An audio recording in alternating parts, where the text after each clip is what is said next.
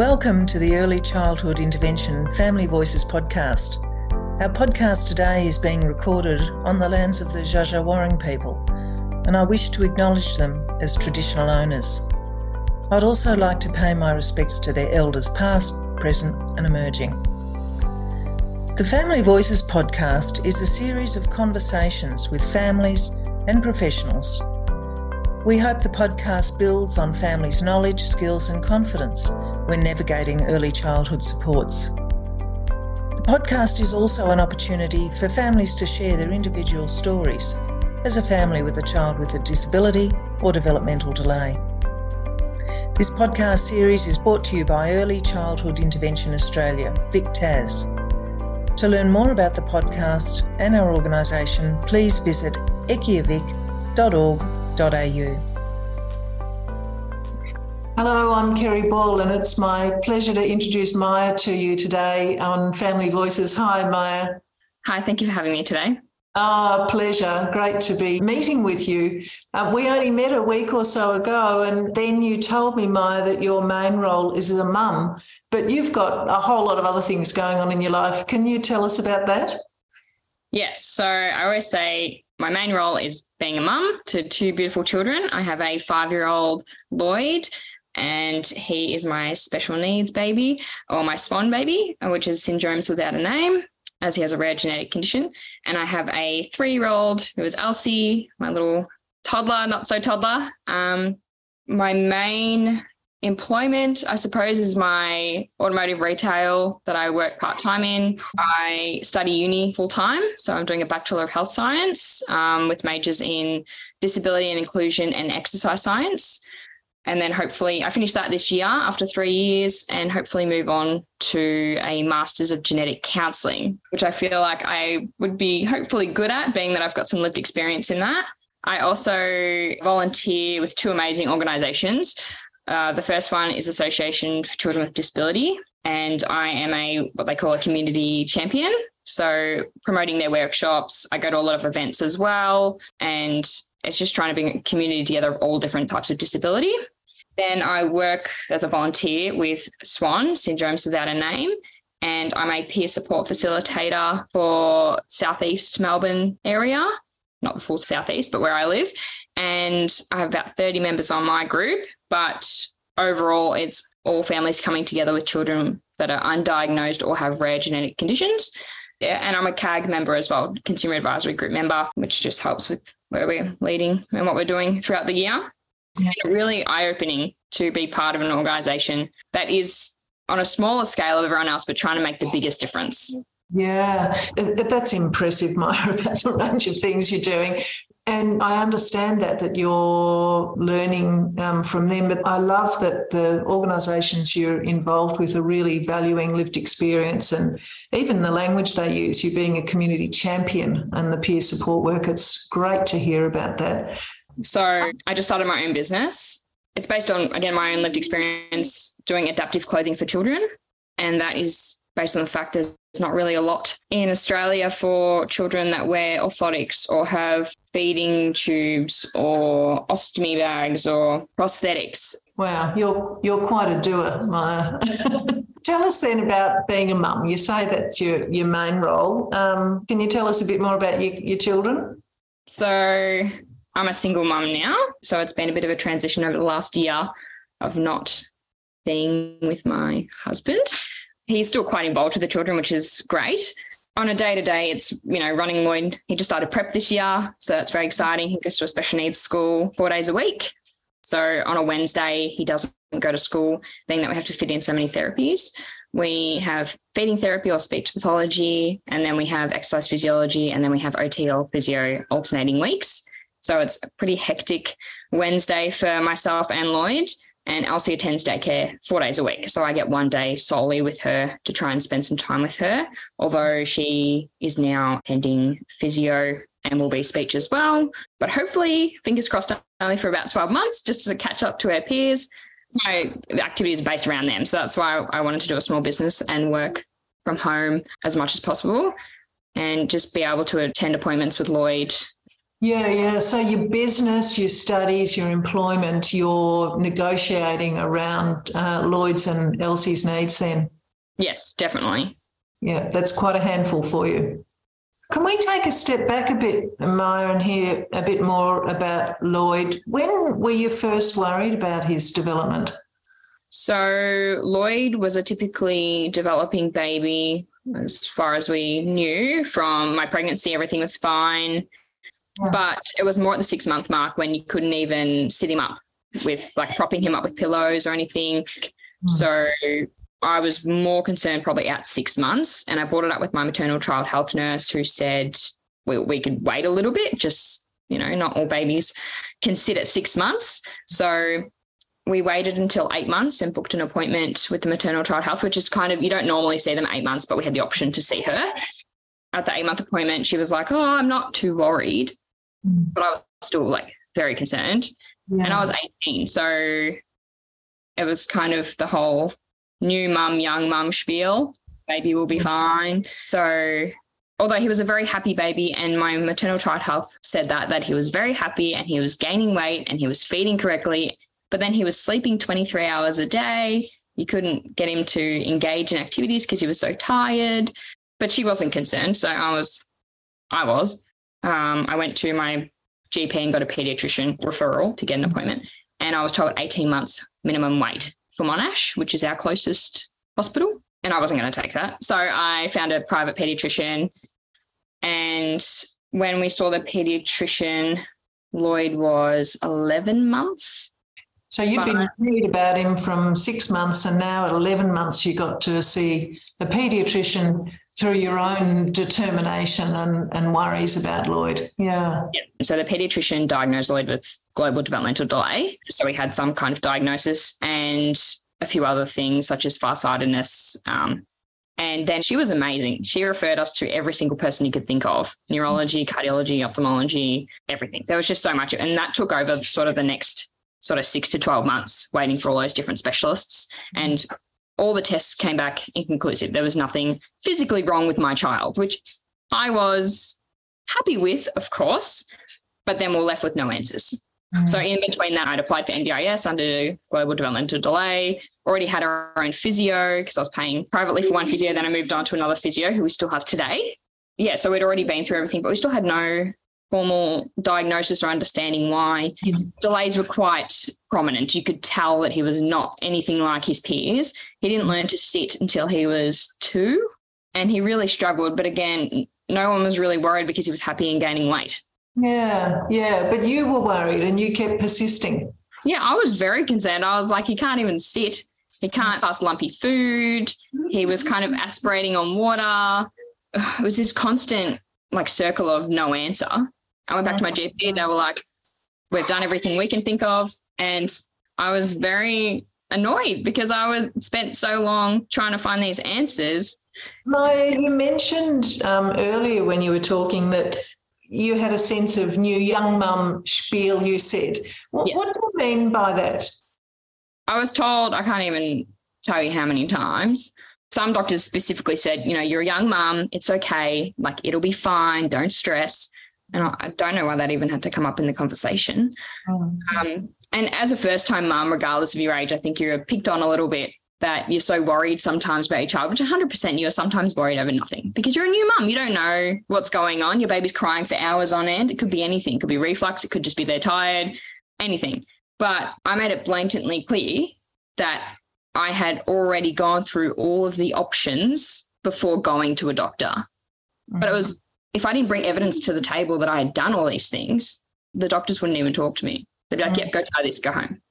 It sounds like you had a sense that they were making assumptions about you because you were young and because you were a new mum, but that you knew Lloyd and you kept on persisting to try and better understand what was going on and get the support for him. Am I understanding that correctly? Yeah. I even had to take my mum to a neurology appointment because the neurologist just would not listen to me. So you took your mum so that you could be heard?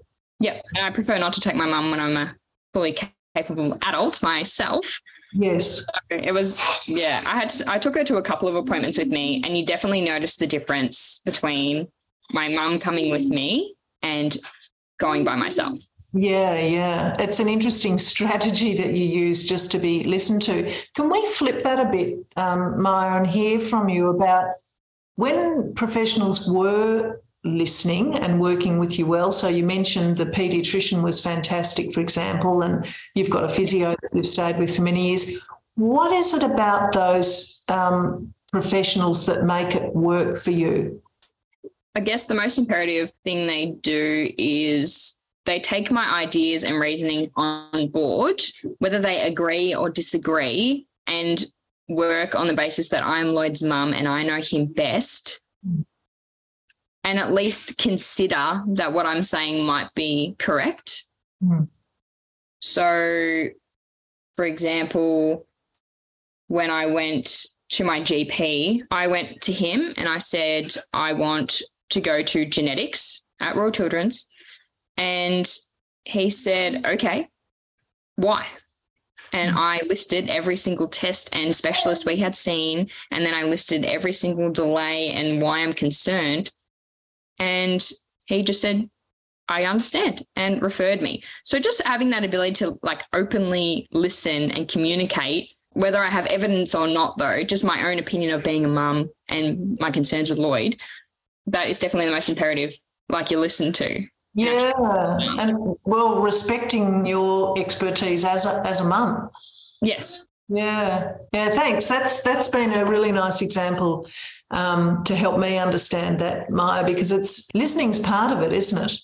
It's almost like the mindset that professional brings to it, that they see you as a mum who knows their child and has come for some help. Yes, and I feel like whether you've got a special needs child or not, a lot of parents probably have the experience of going to a GP, knowing something is not right with their baby or their child, and the GP like blowing it off as they're just crying, and you're like, I know my baby. And then sometimes it's nothing, and sometimes it's quite sinister what goes on. And then you have this great like anger towards the professional, and it's not always the professional's fault. But as a parent, and especially a first-time parent, it can be terrifying. So you need to be listened to, or at least some validation that your feelings are being heard.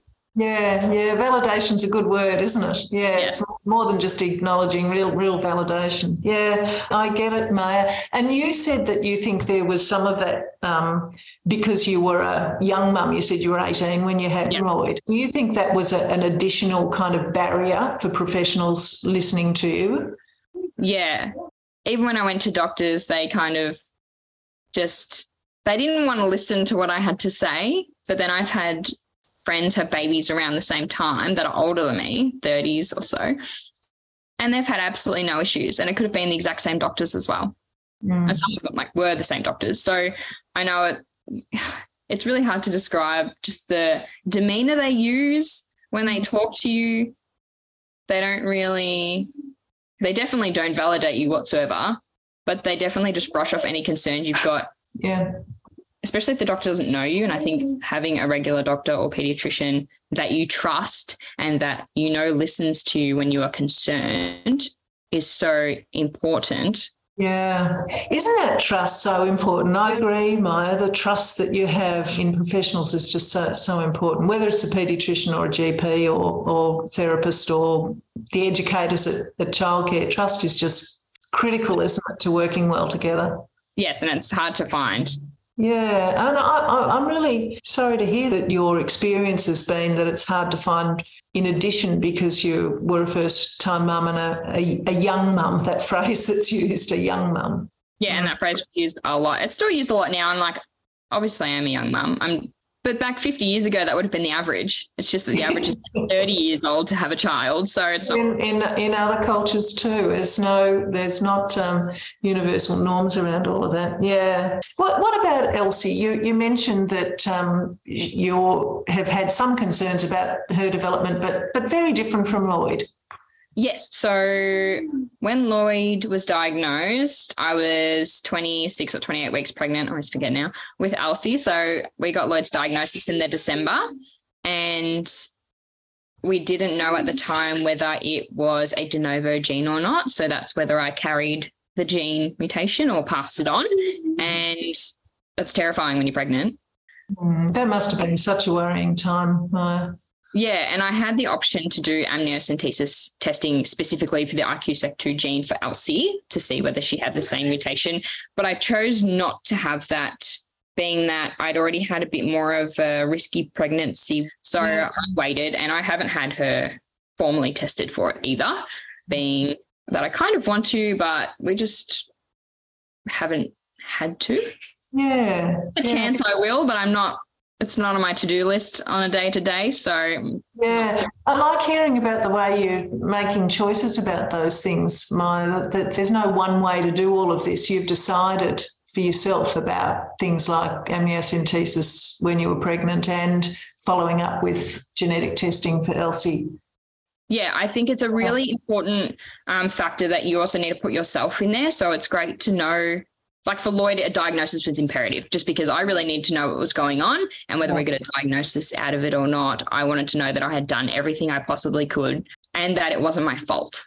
And that was definitely a major impact when we found out that he had his genetic condition. And a lot of parents feel like they've done something wrong. And being a young mum, I had family and friends telling me, oh, did you have a drink in your first 12 weeks? Did you not eat well enough? Did you drink too much coffee? Did you not exercise enough? And I worked full time while I was pregnant as well, 45 hours a week. It was like 2 hours of travel on trains and buses every day. And I worked quite extensively as well. So a lot of people judge me in that fact. Yeah. But And that transferred as guilt, feelings of guilt for you, or worrying about whether you'd caused. Yes. Yeah. I was in a lot of kind of just despair. Like I just didn't know what to do. I was very confused. I was trying to do everything possible, finding all the specialists and everything, but then just trying to make sure that it wasn't me that did it. Was going through all these answers, driving myself crazy. My husband was Brendan, who was good at the time, saying, it wasn't me, but you don't know, even especially for children that are undiagnosed, it takes a long time and you still go through a grieving process when you have a diagnosis for your child. And like I say, I constantly grieve. What he can and can't do, or what he can't be involved in, or how hard it is to be involved in things. And now having Elsie, it's very clear what he misses out on. Yeah, it sounds like that what you're more aware of now is the opportunities he's missing out on just to participate in things that other children his age do. Yes, especially being that Lloyd's non-mobile to an extent, like he's a wheelchair user and he can't stand by himself. He doesn't use a communication device as of yet, and he has a severe intellectual disability. So having all of those together really creates a barrier to any engagement in the community without extensive help. Being by myself, it's quite difficult. I have a great community around me of friends and family and schools and all of that, but it doesn't mean it's any easier necessarily. You talk about those supports you've got family and friends, and you said your ex-husband is still really involved in the kids' lives. How else do you go about looking after yourself, Maya? So I started seeing a counsellor about 2 years ago, and that was because I had a bit of a breakdown due to a lot of events that were happening, and it was during COVID, at the very beginning of COVID, which was very stressful for everyone, and I had a brand new baby and all of that. But I didn't even start self-care until a year after that, because I just couldn't break out of the grieving process for Lloyd, but also trying to enjoy a newborn while having issues in my relationship and not having my normal routine, one, due to COVID, two, because I was on maternity leave. So I was kind of overwhelmed but bored at the same time. Yeah. You took the initiative to go and see someone and get some help to look after yourself. Yes. And so I still go to counselling, even just to word vomit and just like have a bit of a vent with someone that isn't in your immediate community or family, that can sometimes just give you some validation if you need it, or give you some tactics. Or I'm a very logical thinker. So just giving me some different ideas and ways to cope with things has been life-changing. Yeah. I was also diagnosed with ADHD 2 years ago as well. So that was definitely a major stepping stone in being able to do self-care and understand the way that I think and the way that I process things compared to others. You're so wise, Maya, to be thinking about self-care in that way. So you've got family and friends, but getting some professional support as well. What about just in daily life? Have you got other things in your life now that help you look after yourself? So I'm not the usual self-care, go have a shower or get your nails done or your hair done. Yeah, it's definitely the thing about self-care, isn't it? That it's getting the thing that's right for you and what works with your routines and family life. Yes, and it's very hard trying to find something that works. So my mum lives with me at the moment, and so I have the opportunity to go for a walk at night, which I might have had a really hectic week with work, and I kind of usually just block out a day or even just for a few hours while Lloyd is at school and Alice is at daycare, just to go and walk or go to a movie or find a new cafe. Doing what you want to do. Yes. It's really, it's still hard now though, even trying to find what works, because it's not always the same thing. And I think people believe that, you found your self-care thing, but it doesn't always work. Sometimes you need something less, sometimes you need something more. It's always about filling your cup and knowing when you need it. Yeah, so you talk about it in terms of your level. So this is your level of filling your cup. Yeah. Strategize it. Yeah, so filling a cup, I suppose. So sometimes it can be, overflowing, and then that's when I find it very overwhelming, even general daily tasks like getting to school on time. And then I'm stressed that I'm not at school on time. Yeah. And that's when you need to do more of these things like going for a walk at night or finding a new cafe or whatever it might be. Yeah. Yeah, you've described that really nicely, Maya, and you say you've made that visual for me too in terms of filling the cup.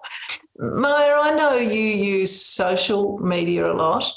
Yes. Can you tell us a bit about that, about how you're using Facebook and TikTok and Instagram? Because I know you use it both to get information but also to learn from other people. Tell us what you're doing. Yes. So Facebook is my main social media outlet, and I'm on many different local, national and international groups for various different things, business things, special need things, peer support groups, which I find very helpful in the fact that you can always go back to it. You can look at the group at 2 a.m. in the morning, or you can have a chat with someone during the day or organise a catch up, which is great. And I also have a page for Lloyd on Facebook called Lloyd's Life with IQSEC 2, which I initially created to keep my community, so my friends and family, up to date on Lloyd. And that was before he had a diagnosis, because I was constantly asked, what's going on? How's your week been? Who have you seen this week? And it's so overwhelming telling, 10 to 20 people a week the same story. So I just started posting it on Facebook and posting how he got a stander or how he got a walker or just his little achievements or even the bad things. So when we're in hospital, updating everyone what's going on in hospital, which has really helped, because then I don't have 7,000 messages going, can we come see you? What do you need? Yeah, that's a smart way to do it, isn't it? So you can kind of monitor the communication at times when you need to be more mindful of looking after yourself and Lloyd and Elsie. Yes, definitely. Like, it's great to see family, but I usually limit it. But I also want people to sort of message me and make sure that everything's okay. Yeah. So Facebook's used to do all of that, to share information, give people access to what's going on. And as you said, Lloyd's achievements, but also when things are not going so well for him. Yes, definitely. Yeah. And it's just a good, like when you get memories on Facebook and you can see how far he's come since, even a year ago. Yeah. And also in the other aspect of regression as well. So he's regressed in eating, but that helps me in determining what I need to tell the specialists or pediatrician as well. It's a good representation to specialist doctors, allied health, of what was going on a year ago if they weren't in our group. Like a diary. Yes. Yeah. What about Instagram and TikTok? Yeah, so Instagram, I have a page for Lloyd as well. I just generally post whatever I post on Facebook on Instagram. But TikTok I've recently more so started, and one of my little videos went kind of viral, which was nice, which was a video of putting Lloyd in the wheelchair van. And we rallied and fundraised for a little while for the wheelchair van. So I just did a video that was actually aimed for Brendan to be able to put Lloyd in the wheelchair van while I had to go to a conference in the city. So I put it on TikTok so he could watch it from anywhere, anyone's phone. It was easily accessible instead of just sending it to him on Messenger. Yeah, that's so clever. So it was a way of him learning how to do it. Yes, and I'm a very visual person and Brendan's quite visual as well. So instead of writing down what to do, it's easier to show. And there's quite a few steps to it as well. Same with you. Yeah. And you said that went viral. Is that because there's a lack of those sorts of videos for people about? Yes, there is a lack of videos such as the wheelchair van video. Mm. But videos are so packed full of information. You know, when they say like a photo is worth more than 1,000 words, a video is even more than that.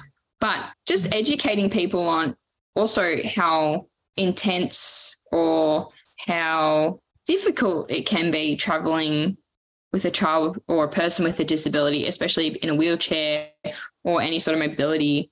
And I had to find a carer who we absolutely adore. I had to specifically go out and said I wanted a male, and not that females couldn't do it, but it's hard for me. So I asked if a male or a female, I guess, worker that had a ute that would physically and be able to pick up Lloyd's wheelchair and put Lloyd in the car safely. And we found our support worker, thankfully, but it was so hard. We can get a support worker, but we can't find one. So that took a while. You've got the funding for a support worker through the NDIS, but finding the right support worker is tough. Yes, and a lot of families have that just in general, trying to find a support worker that fits for them, but ours was a different sort of scenario, just trying to find someone physically fit enough and that isn't going to injure themselves to be able to do it. Sure. And that fit Lloyd as well. You can't just have one that can physically do everything and then not get along with Lloyd. Exactly. Lloyd's my typical 5-year-old. He enjoys listening to Metallica and AC/DC and Five Finger Death Punch and watching Burnouts on YouTube. So he's a very boy. We had to find a support worker that matched that as well. So very difficult. You know what I think when I hear all of this, Maya, is you keep coming back to this thing about how important it is to have the things that are right for Lloyd and your family. It's got to be individualised. So really knowing Lloyd, knowing he's into Metallica and AC/DC is really important to knowing how to be with Lloyd and help with his learning and development and sort of participating in daily life. He definitely has his own little personality. It's definitely shining through more and more. Yeah, how lovely. Nice to hear all of that, Maya. When we first met, you said to me, disability isn't scary, it's cool.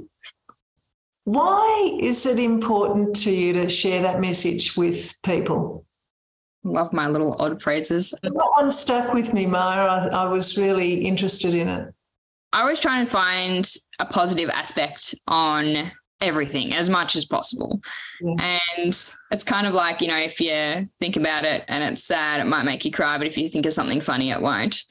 But I also love learning about different subjects, different topics, different experiences. So whatever scenario it is, I try and pick one positive out of it, because then you can focus on that, especially when you go through stages where it's really tough. But I feel like, if you pick one positive from every little situation, I think it's really imperative that not everything is 100% negative. One little tiny positive, you know, picking a colour on a wheelchair, or having a car park that's close to the door, or we have a companion card so I can bring a carer to help me with Lloyd when we go to somewhere. So it's a real hard mind shift to do that.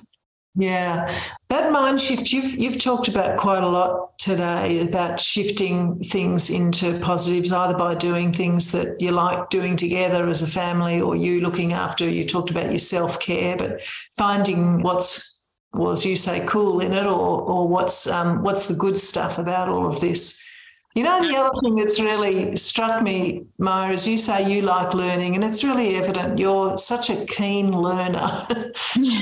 Yeah. Always learning, always researching. Yeah. I just wanted to add in as well that a major impact of this whole journey and continuing journey is peer support. So I don't think I would have been able to do half the things without half the community around me. And that's excluding friends and family. my peer support, I'm going to say mostly through SWAN, or Syndromes Without a Name, being that Lloyd's got a rare genetic condition, finding families who often help find the positive in things as well. Yeah. Of families that have rare genetic conditions or children with rare genetic conditions, because they're going through the same journey completely differently, but the same journey, especially through diagnostic odysseys and so on. But that definitely helps you through a lot of the bad days, especially. Yeah. Thanks for sharing that. The peer support's so critical, isn't it? And you're getting it through SWAN, as you said, and other places. But there's a lot of support organisations available, and people can find out more about that through the Association for Children with a Disability that you mentioned. Yeah. Maya, is there anything else that you'd like to share with us before we finish up? Just that I'm very thankful and grateful that I've been included in this process, been able to share my experience being from a young mum perspective, rare genetic perspective, and just a parent with a child with a disability and a mum with young kids. So I'm just very thankful that you guys interview people and have a podcast that people can listen to and lessen isolation of families that are going through all different journeys. Maya, we're very thankful to you. You've shared so much with us today, and it's been a really great conversation. And I've learned a lot from listening to you about a whole range of issues, but this conversation's been really terrific. So thank you so much, Maya. Thank you.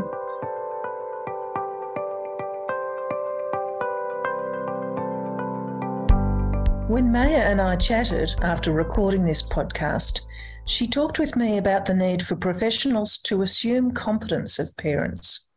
I was interested in that phrase because it fits so well with the principles outlined in the National Early Childhood Intervention Best Practice Guidelines. The guidelines highlight concepts like family-centred and strength-based practices that are based on an understanding that parents know their child best and have valuable information and insights for professionals to learn from. Throughout the podcast, Maya said that when things worked well, she had a respectful and trusting relationship with professionals. I guess it's the same with all strong relationships. Trust and respect go a long way, and assuming each other's competence helps build that trust and respect. This is just one of the things that makes peer support and community champions work so well.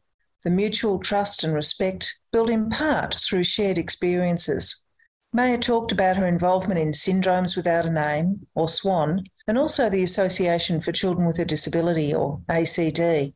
You can find out more about these supports from Children and Young People with Disability Australia, often referred to as CYDA. Thanks for listening.